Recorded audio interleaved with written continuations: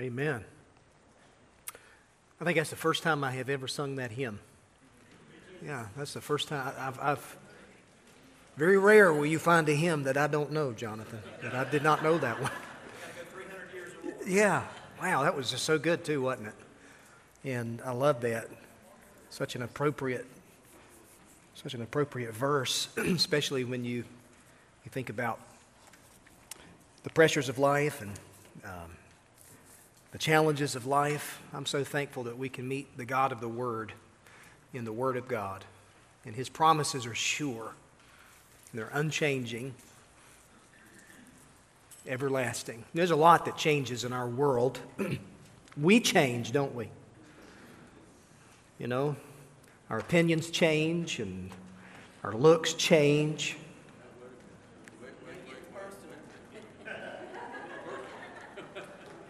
But God is unchanging. You know, He's immutable. He's unchanging. Jesus Christ, the same yesterday, today, and forever. And so I'm so glad of that wonderful truth. It's good to see each of you here tonight. I don't know if you came in when it was raining cats and dogs, but it was coming down hard a little while ago. I remember when I was teaching in Vietnam several years ago. You remember when I made the trip over there? And I used that expression because it was literally monsoon season while we were over there, and I got up with that, you know, all that group of pastors and church planters, and many of their spouses were there, and my translator was right here with me, and I had been told not to use certain idiomatic expressions. And the first words out of my mouth were these: "It sure is raining cats and dogs out there." And my translator looked over at me and said, "Cannot say that." So anyway, you know what I mean when I say that, right? So, amen. Well, I hope you're having a good week. So good to see each of you here tonight. And if you have a Bible with you, you can take it and open up to the very first chapter of Deuteronomy. Deuteronomy. I hope you have a notes page tonight. And by the way, did you notice I don't have a front and back? It's only one side. I lost confidence in myself after last Wednesday night. And yeah, so we've only got one side. And so we'll hopefully get through all of it tonight.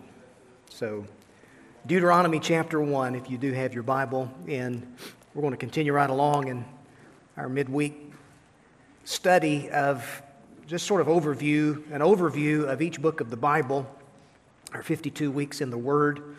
And we're in the first 5 books of the Bible. We've been looking at the Pentateuch. And if you remember, that expression comes from a Greek word, a Greek term that means 5 books or 5-volume work. And so the first 5 books of the Bible, in Hebrew, they're known as the Torah, which means law or instruction. Think of it in terms of instruction.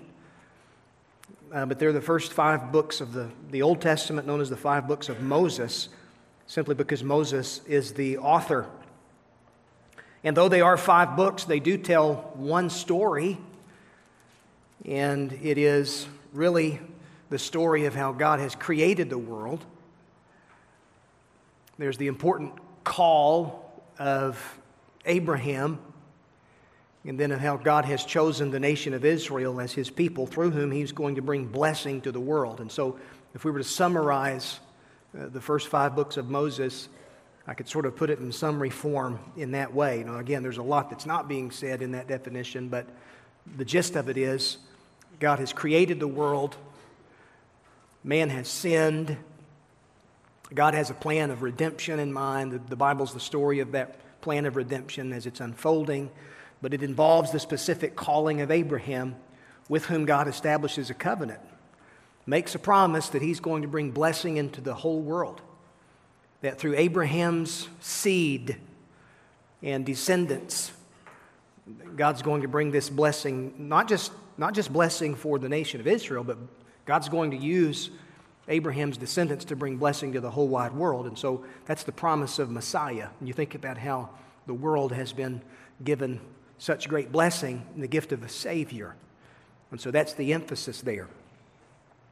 And so these first 5 books are the story of all of that. And Deuteronomy really is a very important piece of that story because Deuteronomy represents the law of God being reaffirmed with a second generation of Israelites who were on the threshold. They're on the cusp of the promised land.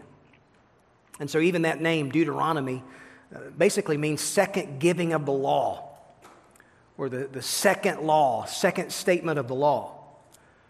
And you remember why that's important? Well, if you can remember back from last week, we looked at Numbers, sort of a crash course of Numbers. The first generation of Israelites that come out of Egypt, what should have been a simple 11-day trip in terms of just distance, really from Mount Sinai to the Promised Land, ought to have just been about an 11-day journey. But it didn't end up being an 11-day trip. It ended up being a 40-year test or trial. And that's what disobedience always will do. When we respond to the promises of God without faith, but with unbelief, we don't stop making progress. We actually backslide.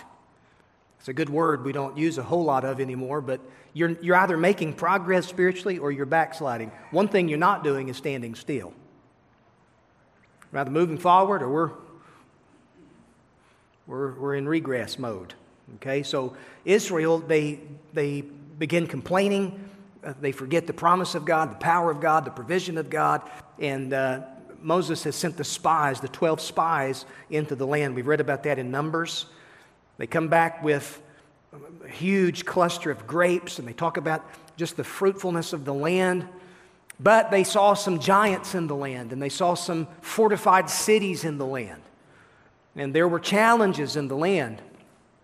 And so all the people began to get scared. Only 2 of those spies, Joshua and Caleb, claimed the promises of God and says, listen, God be for us, who can be against us? And yet the word of the 10 spies prevail over the word of Joshua and Caleb, and the entire camp of Israel is set in an uproar. And that leads to this 40-year wandering around in the wilderness because of their unbelief. And that's Numbers. Now, part of God's judgment on that generation involved them wandering around in circles in the wilderness during those 40 years. They were prevented from crossing Jordan and entering into the land.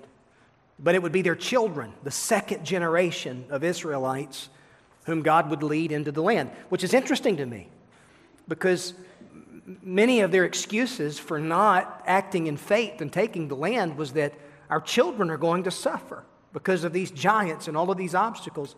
And yet, the very children that they thought would suffer are going to be the ones who are going to enter the land without their parents. And there's a sobering reminder for us.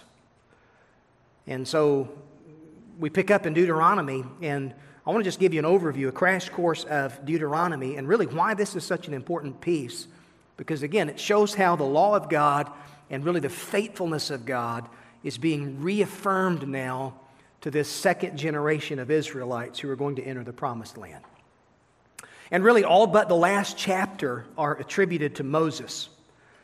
Now, Joshua, he's going to be Moses' successor. And most Bible scholars believe that it was Joshua perhaps who penned the last chapter or pens the last chapter after Moses dies. But the point is, so much of what you read in Deuteronomy is a restatement of key truth that we've already seen in Exodus, Leviticus, and Numbers. You'll discover that here you'll find the 10 Commandments in Deuteronomy chapter 5. They're restated just like they were originally given in Exodus chapter 20. So in the Pentateuch, you've got 2 places, 2 chapters you can go to find the 10 Commandments. Exodus chapter 20 and Deuteronomy chapter 5.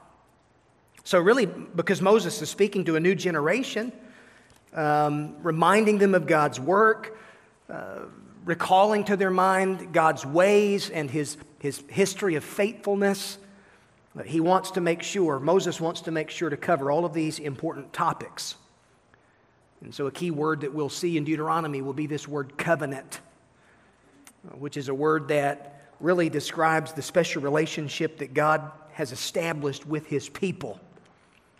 And so really, this overall message of Deuteronomy can be organized around 3 farewell passages that Moses speaks to the people. Because remember, Moses himself is not going to be allowed to enter the promised land. God's going to let him see it, but Moses is not going to get to enter the land. And the reason for that was because of his own failure when God told him to speak to the rock, and instead, in his anger, he struck the rock with his staff.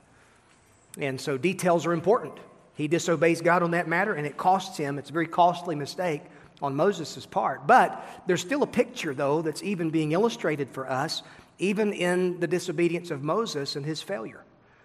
Because listen, if Moses, the name Moses is synonymous with law, Moses' successor, Joshua or Yeshua, the Hebrew equivalent of the Greek word Jesus, Yeshua is synonymous with grace. The law can get you to the border of the land, but the law can't take you into the land. You need grace to do that. Now listen, y'all, I about fell out of my seat if I'd heard my preacher tell me that on a Wednesday night. Now think about it. Law can get us so far, but law cannot take us into our inheritance, can it? No, we need Jesus to do that. And in fact, that's a point that the Apostle Paul is going to make in Romans. And so the law is sufficient to show me my need for salvation. Oh, but the law can't give me salvation. I need Jesus to do that. I need the gospel. And so that's where we are then here in the book of Deuteronomy. Now I want you to look at chapter 1, Deuteronomy chapter 1. And let's just read the first few verses. And we'll sort of work our way through these chapters tonight quickly. But verse 1, these are the words that Moses spoke to all Israel beyond the Jordan in the wilderness, in the Arabah opposite Suf, between Paran and Tophel and Laban and Hazeroth and Dizahab. Dizahab. I guess that's how you pronounce that, but that's my good Western North Carolina pronunciation of that word there. But now listen to this, verse 2. It's an 11 days journey from Horeb by the way of Mount Seir to Kadesh Barnea. That's a very important verse there because here's a reminder of what happened. What should have been a short trip turned into a 40-year nightmare because of the disobedience and unbelief of the former generation. But, verse 3, in the 40th year, on the first day of the 11th month, Moses spoke to the people of Israel according to all that the Lord had given him in commandment to them after he had defeated Sihon, king of the Amorites, who lived in Heshbon, Og, the king of Bashan, who lived in Ashtaroth and Edrei, beyond the Jordan, in the land of Moab. Moses undertook to explain this law. So, right here you have the theme for Deuteronomy. Moses is explaining now the law for this second generation of Israelites. He says to them, the Lord God said to us in Horeb, you've stayed long enough at this mountain. 40 years, I'd say that's about long enough. Turn and take your journey. Go to the hill country of the Amorites and to all their neighbors in the Arabah, in the hill country and in the lowland, and in the Negev by the sea coast, the land of the Canaanites, and Lebanon, as far as the great river, the river Euphrates. So there's the boundaries of the land that are being outlined there. Land that God promised Abraham and his descendants. And God says in verse 8, see, I have set the land before you. Go in and take possession of the land that the Lord swore to your fathers, to Abraham, to Isaac, and to Jacob, to give to them and to their offspring after them. And so here you have the theme, and here you have sort of the sequence of what Deuteronomy is going to be. God is going to use Moses once more to enlighten this second generation of Israelites as to the truth that God had formerly revealed to their parents' generation. And so an important thing that we're going to see tonight is this fact that it's the responsibility of one generation to faithfully pass down the truth to the next generation. So that generational obedience is something that becomes a very, very important theme here in Deuteronomy. You see it emphasized in the following books of the Old Testament, Joshua, and in particular the book of Judges. Because it's interesting, this generation who inherit the land, they take the land, there's another generation that comes into being that does not know the Lord, and the Bible says that they don't know the works, the things that God did for His people, which means that this second generation, even though they're being warned by Moses and instructed by Moses here in Deuteronomy, for the most part, they're busy fighting battles and they're busy settling the land, and they don't educate their children. And that's going to have disastrous consequences for the Israelites, in particular the days of the judges, where every man does what's right in his own eyes. But we'll get to that later. But tonight, let's look at the book of Deuteronomy, and I've sort of grouped it under a few headings, 4 headings in particular. Number 1, chapters 1, 2, and 3, we find a short review of the past. A short review of the past. So that Deuteronomy begins with this statement that Israel manages through their disobedience to turn an 11-day trip into a 40-year trial. They go from walking with a sense of direction to wandering around in circles, which, by the way, has that ever been true in your own experience? Have you ever been in a place where you were making progress spiritually, but for whatever reason, you get off track in your life? You lose focus spiritually, and you find yourself perhaps wandering around in circles and that kind of thing. If you've ever been there, you're going to be encouraged from the overall message of Deuteronomy. Because even despite our faithlessness, God is a faithful God. And aren't you grateful for that tonight? So Moses informs the people that God's finally given this new generation their marching orders. And God says, you've been here long enough. It's time for you to go. It's time for you to take the land that I've promised to give your forefathers. So God gives them their direction. God reminds them of His promises. And then Moses really begins this extended section recapping all of these Old Testament instructions, which are very, very important. And it would be important for the people once they get into the land to keep this in mind. So if you look at chapter 1, it's really amazing because we're given a glimpse into Moses' heart as a leader. Because here he's very personal with his words. And in chapter 1, he reminds this generation of the failure of the former generation. This is why we've wandered around in the desert for all of these years. And yet, he's also honest in describing his own mistakes. He says down in verse 37 of that first chapter, the Lord was angry with me too for your sakes, saying to me, even you shall not go into the land. And so if you can imagine that, it probably made, at least for this new generation of Israelites, it probably made their leaders seem more human. That's something that we need to keep in mind when it comes to leadership. I do believe that there's a high bar of expectation that ought to be set for leadership. I think the Scripture is clear, especially spiritual leadership in the church. James chapter 3 verse 1 says, brethren, be not many of you teachers, knowing that we will receive a stricter judgment. And yet, at the same time, if we're not careful, we can often sort of have these unrealistic expectations sometimes that we have of leadership. But in my own experience, it's always been refreshing to me when those men of God that I've looked up to, who've sort of been mentors, were very open and honest and candid about their own failures in life. Because what that did for me is it helped me when I have encountered those times of despair, when I have failed. If I've heard it from a mentor and someone that I look to and I trust and I respect, it says, you know, I've been there, I've made these mistakes too. There's something from that openness and transparency that really communicates that sense of honesty to my own heart. And it's really an encouraging thing, isn't it? And so I don't know, that's a good word. I think it should be a good word that parents apply when we have conversations with our children about failures, our own failures. When we've made a mess of things, that we're very open and honest with our children about that fact.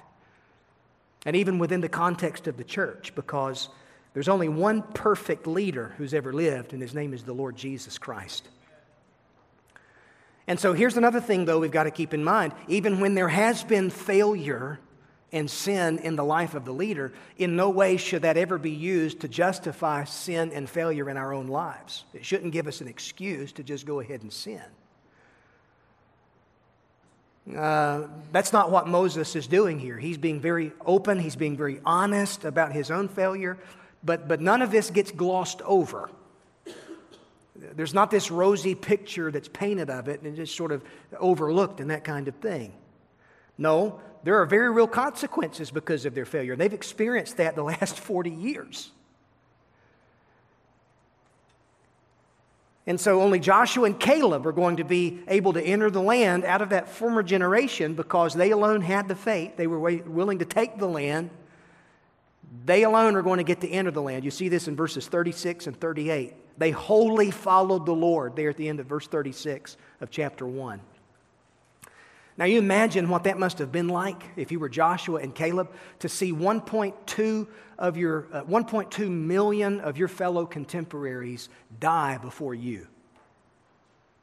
Now think about that. All of their friends, their family members that had come out of Egypt with them, that former generation of leaders, they die in some form of fashion, and only Joshua and Caleb get to enter the land. Someone did the math. Nearly 40 years, over the course of nearly 40 years, it would have been the average of some 85 funerals per day. 7 people dying every hour during that 40-year sojourn. So that death dogged their steps during those years in the wilderness. And it reminds me of that repetitive phrase that we see in Genesis chapter 5. You know that phrase where you have this genealogy, Adam's descendants and Adam's genealogy, and it mentions someone's name and then it says, and he died. And then you are introduced to someone else in Adam's genealogy, and he lived so many years and he begat so many sons and daughters, and he died. And so there's this cadence in that chapter, and it's intended to be that way by the Holy Spirit because it's a reminder that the wages of sin is death.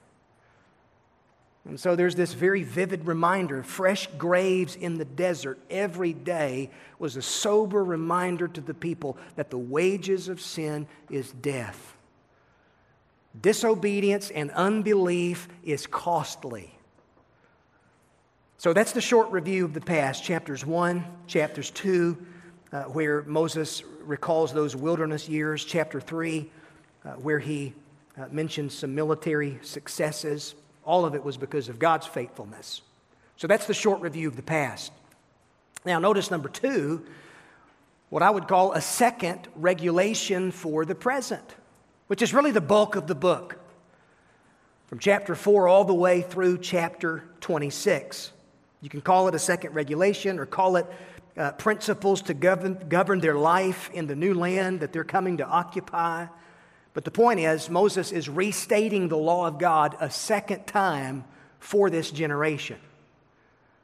And so when you get to chapter 4, you'll notice that Moses really shifts from the historical to the legal. And his focus is not so much what God had done on their behalf, but what God had said. So his word is emphasized in these chapters, his promises, his law, his instructions, what was required for their obedient living. So Moses goes back over all of these laws that we've seen in the previous books of Moses. Someone has said this, I thought this was a great statement. New generations always need old truth. New generations always need old truth. You ever heard this phrase? If it's new, it's probably not true. And if it's true, it's definitely not new. Now think about that and apply that to this situation here in the books of Moses. New generations need old truth. Why? Because the truth doesn't change from one generation to the next. Now society's opinions may change. What society accepts may change. Popular opinion definitely changes. But the truth never changes. God's word remains the same. And so it's a fact that biblical truth principles These are eternal and they span every generation. No matter how modern, no matter how sophisticated one generation may think that it is, and it doesn't need these old truths anymore, but it can move away from these old truths. Listen, I think we've seen very clearly from Romans chapter 1 what happens when a society embraces that idea. When we begin thinking that in our wisdom we can do this, we don't need God, we don't need His wisdom, professing themselves to be wise, they become fools. So that in the process, they can't even navigate life. So the first thing Moses tells Israel is that God doesn't want anybody messing with His word. Look there in chapter 4, verse 2. You shall not add to the word that I command you, nor take from it, that you may keep the commandments of the Lord your God that I command you. So don't add to the word, don't subtract from the word according to what you prefer. Someone says, well, I like this portion of the Bible, but I'm not so keen on that portion of the Bible. Someone says, well, I just follow the words in red.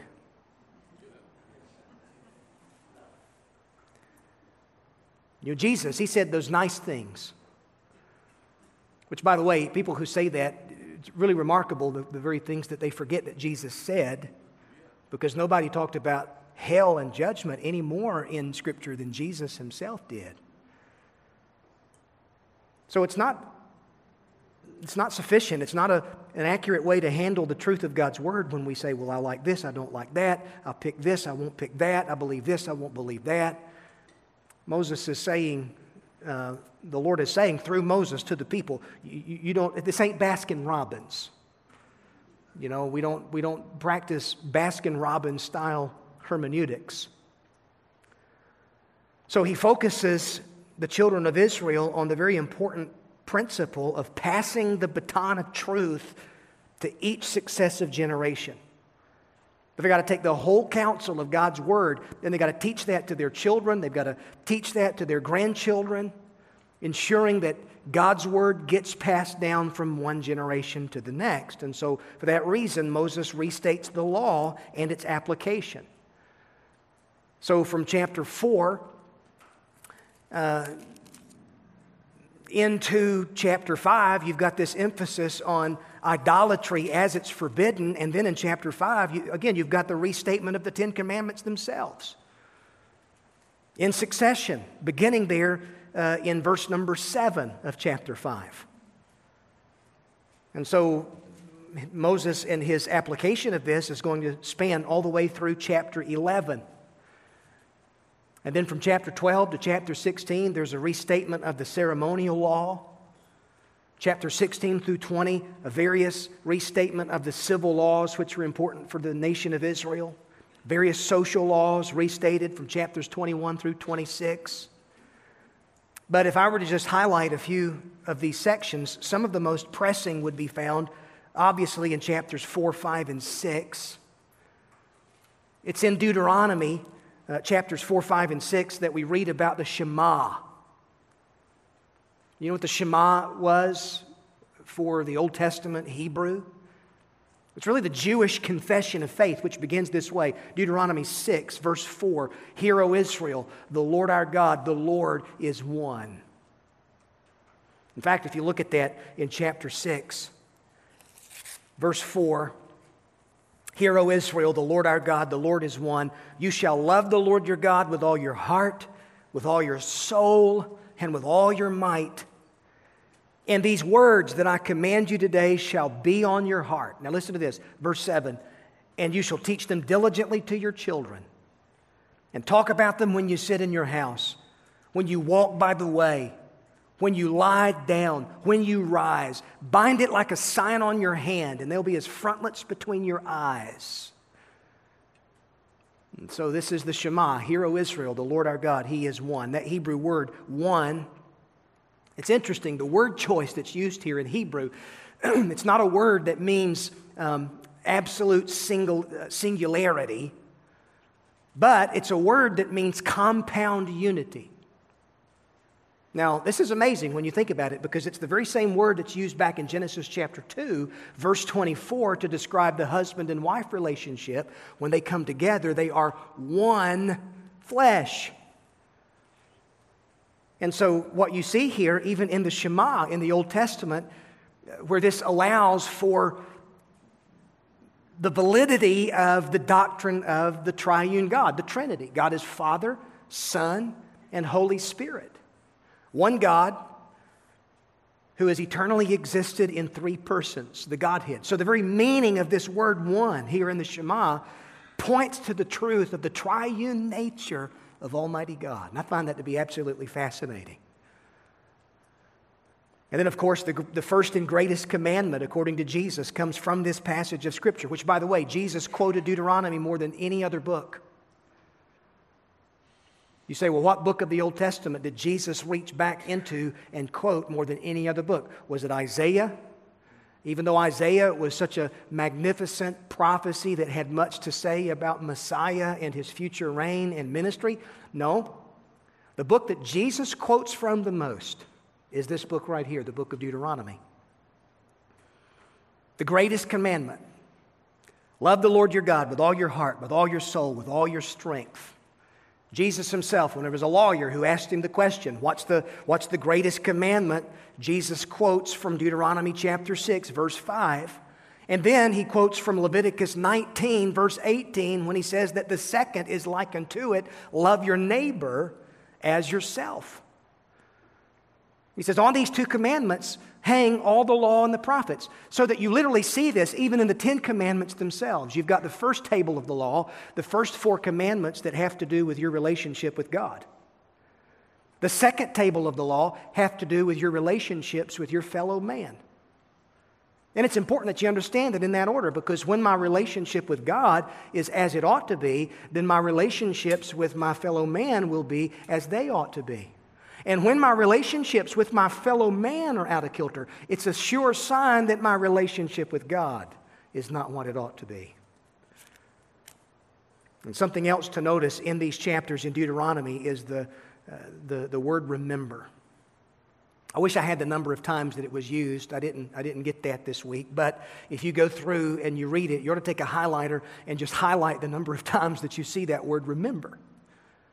Remember. God wanted His people to remember the blessings that came through living by His commands, even if it meant they looked back to their wilderness wanderings. Because even though they were wasted years in one sense, in another sense, they weren't wasted years, because God was teaching His people some very valuable lessons in the wilderness.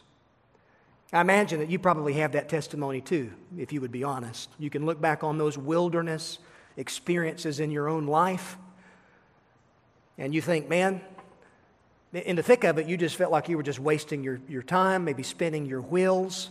But when you're able to look back on it, you're able to see, you know something, God was really doing something in my life during that period of time. Look at chapter 8 for a second. Verse 1. The whole commandment that I command you today, you shall be careful to do, that you may live and multiply, and go in and possess the land that the Lord swore to give to your fathers. And you shall remember, underline that word, remember the whole way that the Lord your God has led you these 40 years in the wilderness, that He might humble you. So God was doing something to humble His people, testing you to know what was in your heart, whether you would keep His commandments or not. And He humbled you, and He let you hunger. Now, how's that for your theology on a Wednesday night? That God let them experience hunger so that He could feed them with His own manna. Sometimes the Lord will let us hit rock bottom in life only to discover that He is the rock when the bottom drops out of life. That He may make you know, now listen to this, this ought to be a very familiar verse, verse 3, that He may make you know that man does not live by bread alone, but man lives by every word that comes from the mouth of the Lord. Now, who quoted from Deuteronomy 8:3? Jesus did. And what was the context when Jesus quoted from Deuteronomy 8:3? Where was He? He was in the wilderness. How long had He been in that wilderness? 40 days. One day for every year that Israel was in the wilderness. Here, the true and perfect Israel of God, God Himself, the God-man, the perfect Son of God, is being tested by the evil one. And when the evil one is testing Him, tempting Him, saying, you know, you're hungry, why don't you just grab some instant satisfaction and turn these stones into bread? Jesus says, it is written, man shall not live by bread alone. There are just some things more important than physical hunger. There are some things more important than creature comforts. There are just some things more important than a hungry stomach. Man shall not live by bread alone, but by every word that comes from the mouth of God. You need God's word more than you needed that lasagna you ate tonight. You need God's word more than you need your daily ration of food. Because man shall not live by physical food alone, but by every word that comes from the mouth of God. And the point is, this is something that Moses says the people need to remember. You know, we often forget what we ought to remember, and we remember what we ought to forget. You can probably remember every hurt that someone's done you, every wrong that someone's done you. But then when you really begin thinking about all of the ways in which God has blessed you, even the little things that we tend to forget and overlook, I'm telling you, we forget what we ought to remember. And then we remember what we ought to forget. That's why I think a journal is probably a helpful discipline. I call it journal, not diary, guys, because it doesn't sound too masculine for a guy to say he keeps a diary. But a journal? Yeah, I got me a journal. It's camouflage.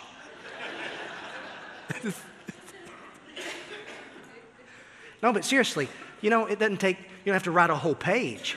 You have to write a novel, but just, and maybe not even daily, but just periodically where you are maybe writing down insights that God is showing you from the Word as you're spending time in prayer and in the Word, and then just a daily log. One of the things that I've tried to do is to just journal and just brief summaries of my day, things that have happened, encounters that I've had with people. One day my children are going to have some really interesting reading when I'm gone.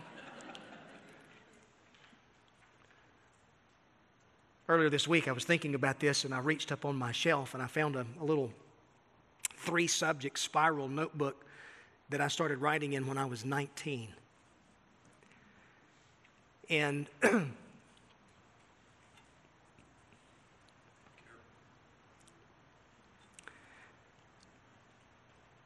was writing what it was like, you know, being a student, and I was at Fruitland. I was working at Home Depot, an hourly wage, paying tuition, paying rent, and just journaling, just thoughts and things going on in my life and desires that I had. And I remember just journaling during those weeks where I was longing for an opportunity to preach. I had an encounter with a lady who came into the Home Depot in the paint department. And I just read that section in my journal, and it was just as fresh as it was yesterday, what I felt, sensing that the Lord was doing something, knowing that my hours were getting cut at Home Depot. I didn't know why. I still had bills to pay, but somehow God was going to provide. And little did I know that from that particular point in my journal, it would be roughly 3 weeks from that point that church would invite me to come and sing on a Sunday morning.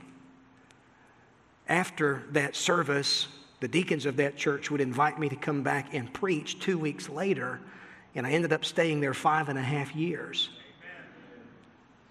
And it's just something when you go back and you're able to just remember, because we forget, don't we? And the longer that we live, the easier I think that it is for that to be the case, because time gets away from us, the years fly by, but it's so important that we remember God's faithfulness. Now, there's just some things we need to forget. The hurts in your life, and the people who've disappointed you,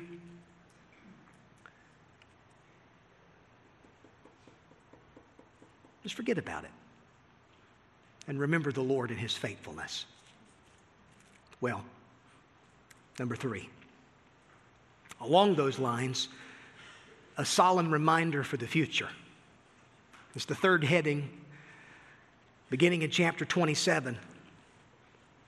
And I know I'm skipping a lot here, but for the sake of time, we'll just move on. Moses is telling the people to prepare for their future in the land. And he really addresses what God was going to do next in their life. It's really interesting. You read chapter 27, because Moses is a prophet, and he's speaking prophetically in chapter 27. He's prophesying Israel's future, both in terms of their near future as well as what's going to happen in their distant future, and ultimately what's going to happen to them as the people of God. It's really a fascinating chapter and section. But Moses gives these instructions that on the day when you cross over the Jordan to the land which the Lord your God is giving you, that's what he says there in chapter 27, verse 2. He basically tells the people to set up these great stones of remembrance, a monument. They're to plaster them, and then they're to write the law of God on those stones. I don't know if you've ever been to Fields of the Wood. Have you ever heard of Fields of the Wood in Murphy? Well, you're getting ready to learn about Fields of the Wood. Heath knows about it. If you go to Murphy, far southwestern corner of the state, you can go to what's known as Fields of the Wood. And I believe that it's a park that was, I think it was the Church of God based out of Cleveland, Tennessee, that has these two massive hillsides. The reason I know about this, our family's from Murphy. And so you drive out past Hiawassee Dam, you go out to Fields of the Wood, and you can see on the hillside in stone, I mean, it's just really a massive, massive monument, the 10 Commandments. So in my mind, I sort of have this Fields of the Wood scenario going on here where Moses is telling the people to just build this tangible monument of stone so that they can write the law of God upon these stones. And then the people, once they get into the land, they're to separate, they're to move to the central ridge in the land of Canaan, eventually what would become known as Samaria, and they're to divide up into two groups. Half of the tribes would stand on top of Mount Gerizim. The other half would be across the valley on another ridge, Mount Ebal. And so the Levites would be there in the valley between the two. And so the first group would call out blessings for obedience. The other would call out curses for disobedience. The Levites, they called out curses as well, to which the people would respond with this resounding amen. So that what you have happening is just this ceremony in which the word of God is echoing throughout the valley, mountaintop to mountaintop. And it's recognizing God's choice of Israel and their unique status of God's chosen people who are now come to occupy the land. And so Moses then recounts the benefits of obedience in chapter 28. And he says in verses 1 and 2 that if you diligently obey the voice of the Lord your God, then God will set you high above the nations of the earth. And all these blessings associated with obedience will come upon you and overtake you. Now notice that word if here, because this is conditional. So that you need to understand something about the covenants that God establishes with his people in the Old Testament. There are conditional covenants and there are unconditional covenants. You think about the covenant in Eden God establishes with Adam and Eve. It's a covenant of conditionality. God clearly gives them the word. He gives them the terms of the covenant. If they break that, then there are going to be consequences. And you know what happens.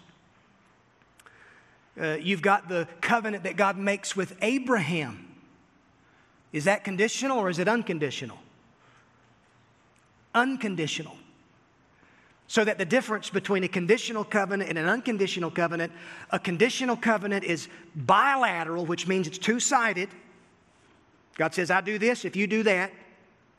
You do this, God says, I'll do that. That's conditional. Unconditional, though, is a unilateral covenant. It's a one-sided covenant where God himself is making a declaration that he's going to keep his promise regardless. So that the promise that he makes to Abraham is an unconditional promise. Abraham, I'm going to bring blessing to the whole world through your seed. I'm going to give you the land, and I'm going to give your descendants the land. You get over into chapter 30, and you'll notice that this language of covenant is used once more in terms of the land. The land covenant, where God reaffirms his promise to Abraham's descendants that the land belongs to them. Now, why is that important tonight? Because you would look at that and think, well, does this really have any bearing with what's going on in the world today? You better believe it. There are a lot of people who are, how shall I say it? You hear the expression now, from the river to the sea, Palestine will be free. Israel doesn't have a right to exist. The land belongs to someone else, not the state of Israel. Listen to me. God made an unconditional promise to Abraham and Abraham's descendants that the land belongs to them. Period. Period. And the blessing for the rest of the world would come when the rest of the world would realize that. But you see, here's what happens. There is a sense in which the Mosaic covenant is conditional. Because the Mosaic covenant has to do with Israel's obedience or disobedience to the law once they're in the land that's been given to them unconditionally. Because if the people of Israel are obedient, then there are blessings that will follow. If the people of Israel are disobedient, then guess what's going to happen? They're going to be vomited out of the land. And so you know how history has played that out. Where that Moses is speaking prophetically here, and he's telling the people, here's what's going to happen. You turn to idols and you disregard the law of God, you're going to be scattered among the nations. And you're going to be taken away into captivity. And there's going to be pain associated with disobedience. But here's the wonderful beauty of the unconditional Abrahamic covenant that's going to be fulfilled in Jesus Christ, who also fulfills with perfection the Mosaic law. That because of his obedience, the kingdom belongs to him. And there's going to be a day in which Jesus Christ is going to return and he's going to reign in righteousness. And the Bible says in Romans chapters 9, 10, and 11 that God's going to do something again with the nation of Israel. The Old Testament prophets say that there's going to be a point in time when Israel, they're going to repent. They're going to place their faith and trust in Jesus Christ. And Jesus is going to reign over an earthly kingdom. And all of those promises that are made in the Old Testament that have yet to be fulfilled to the nation of Israel will be fulfilled in the kingdom of Jesus. Amen. And that's a promise that you can take to the bank. And so you remember that when you're dealing with these covenants and you're thinking about blessing and curses for obedience and disobedience. Understand that that's referring to the conditional Mosaic covenant, which refers to their handling of the law of God once they're already in the land. I'm done with this. A shepherd's rest at the end of an era. How does the book end? Well, Moses fades from the scene. By the way, leaders come and leaders go. There comes a point in time when every leader has to pass the baton on to the next leader who will take up the mantle of leadership. And that's what you read about in the final chapters of Deuteronomy. So that God takes Moses to the top of Mount Nebo, or Pisgah, which in Hebrew means summit. He takes him to Mount Nebo, and there's this beautiful vantage point, which is located in modern-day Jordan. In fact, I've got a picture here if you want to look up on the screen. A few years ago, what in the world? Shane, is it not it's not picking it up? Well, my goodness. Here I have been going right along, and y'all didn't even...